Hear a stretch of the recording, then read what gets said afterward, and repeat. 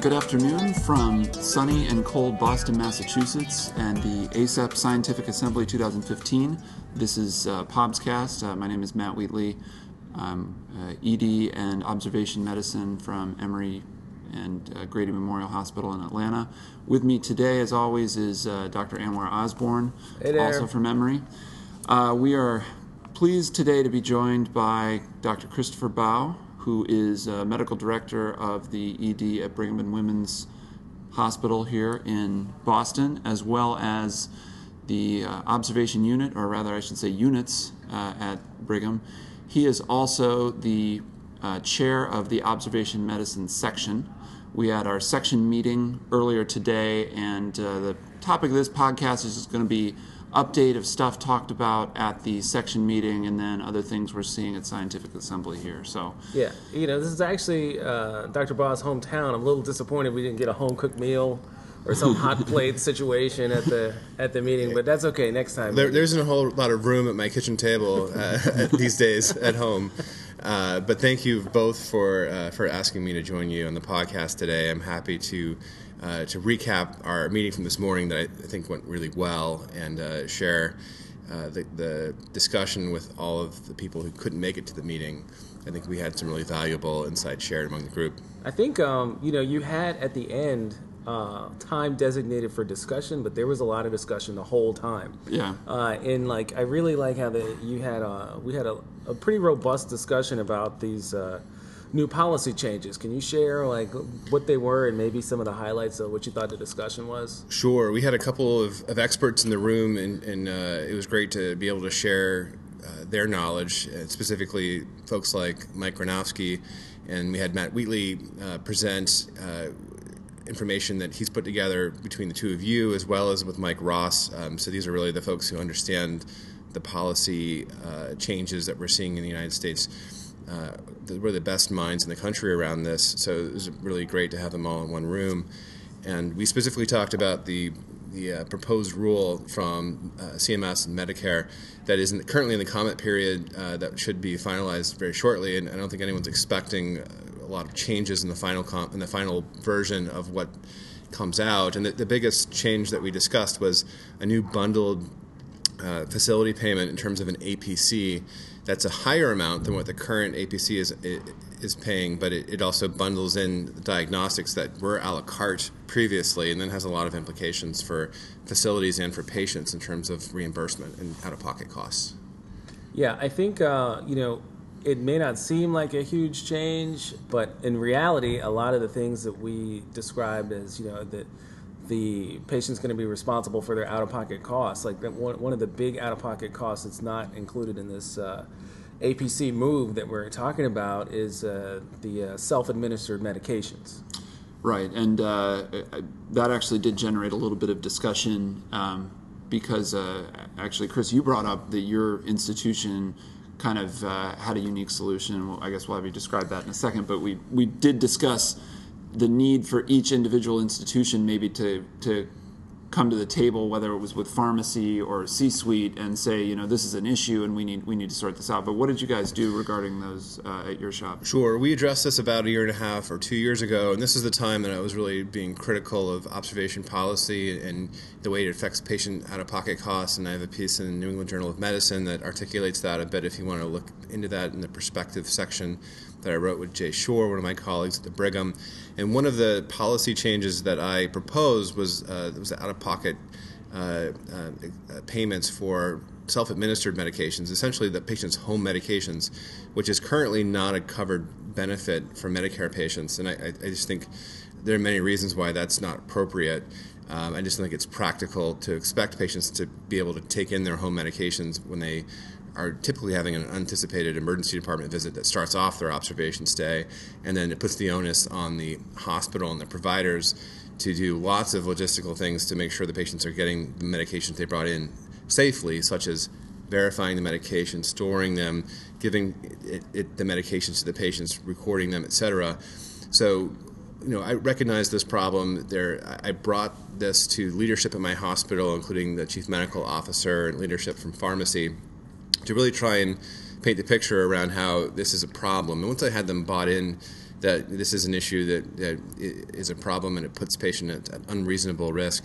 Then we started talking solutions, and then when we looked long and hard at the logistics that I just mentioned, we decided that the best solution was actually to not balance bill the patients for any medication charges that were not paid for by the payer on the first pass of the bill. And I think that's worked out really well for us thus far.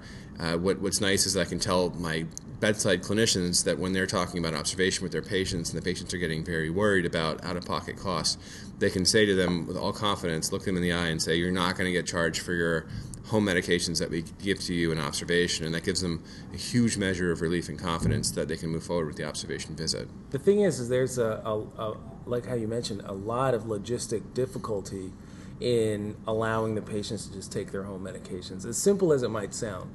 And on the other side of that, there are, again, what most would consider are unreasonable costs that the hospital would charge to give you, like, say, a simvastatin or something like that, something that you would routinely take. Yeah, Mike Granovsky had pointed that out, that usually, it's kind of like going and getting a bottle of wine at a restaurant. A $10 bottle of wine in the supermarket is going to cost you $30 at the restaurant. Similarly, a medication that costs you $30 for a month's supply over the counter is going to cost you maybe $70 a pill, just because there's different kind of markups and stuff like that. So I think the solution that you outlined is definitely something we can take forward to our own kind of pharmacy and administration. But I think until something is done on a policy level, we're going to have to find individual solutions for it, just so patients aren't stuck with those costs.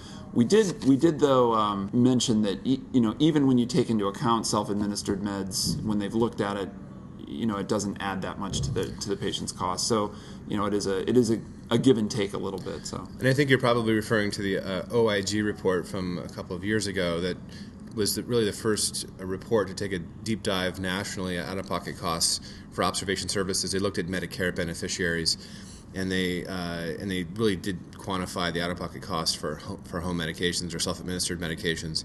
And the exact number I can't tell you off the top of my head, but it was in the $150 per visit range, which I think is more than people would like to see, but probably not as much as people expected if you were to ask someone who hadn't looked at those numbers before. Right. So what do you think we got out of the Notice Act discussion from the meeting? Sure. I think clear that we need to be communicating to our patients that they are in observation status and there are certain financial consequences that may result from that. And I think it has the potential to stir up a conversation with a lot of difficult questions for patients and providers who don't really understand, especially the out-of-pocket consequences of inpatient care, which are not typically cost-free. For example, Medicare Part A inpatient deductible is in the $1,200 to $1,300 range. So unless you were recently admitted as an inpatient, and that deductible will be waived in that case, inpatient admission is going to cost you quite a bit and more than the typical observation stay. But I think the idea of having more transparency with patients and this legislation really just forces that within 24 hours, having written communication and a sign-off from the patient. I think it's a helpful thing. Certain states have gone even further around specific language, and there was a gentleman in the audience today from New York who had specific experience with New York legislation around the way that they inform patients. And this ended up being something that we took back to this toolkit that we're developing with Mike Turturro that ACEP is going to be putting up this winter.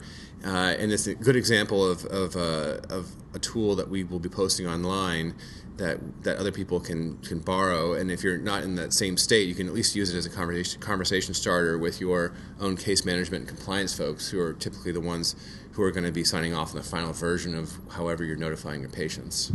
So tell us more about this toolkit. Where is it going to live? How is the listener to this podcast going to be able to access it? Sure. So this is a result of a few years of work. We've had a couple groups working on this over the past couple of years, and really under the leadership of Mike Turturro, we've been able to get it to the point where we have amassed a variety of documents that we think will be very helpful to folks, especially those starting a new observation unit and are looking for not only protocols to use, but also a lot of other resources that would be very helpful, such as a policy manual example, a dashboard example, some suggested language that providers use when discussing an observation disposition with their patients. So these are a variety of documents that are going to live online. I believe it's going to be hosted on the ACEP website, and the board of directors have recently approved or in the process of approving all the content. And we envision it really being a living website that will continue to get better over time. And we want to hear from users in terms of, are we missing a resource that needs to be developed or available? And I'm sure if we are, that there's someone in our section who has a good example of one that they can share with the group via this toolkit. Right. So probably not additional costs other than membership. Right. It'll be free for section members. Right. So I think that's a good thing, because I think a lot of segments of the OBS world is trying to focus in on some way to monetize a lot of the knowledge that, I'm sure the three of us as OBS directors have been giving away for free, right? And I want to give it away for free. I do think having a standard toolkit is going to be a step in the right direction. If you're not a member of ACEP, like you should be, so I think this is a great idea that it's be a bundled benefit. Yeah, and I think with ACEP or SAEM membership, you get one section or one interest group with your membership, and so if you have a section to join, obviously here's a plug to join the ACEP OBS section. If for no other reason, then it connects you with other people who are kind of going through this shared experience of developing and running an observation unit. We spent some time at the end of the meeting talking about some research highlights. Matt, who was it that went over those? That was Chris Caspers from NYU. So big thanks to him for putting this together. It was actually a phenomenal review of some articles in observation medicine. I think for the sake of time, he wasn't able to go through in depth all the articles he found, but he actually highlighted a bunch of articles that I was unaware of. So we looked at, he talked a little bit initially about the consensus white paper that Frank Peacock kind of helmed that was out last year through the Society of Cardiovascular Patient Care. He looked at one article that looked at the use of observation units for toxicology patients, and then also an article for observation units for cancer patients. And the interesting thing is both of these are kind of niche uses for an observation unit. And there's a couple points that I took out of that.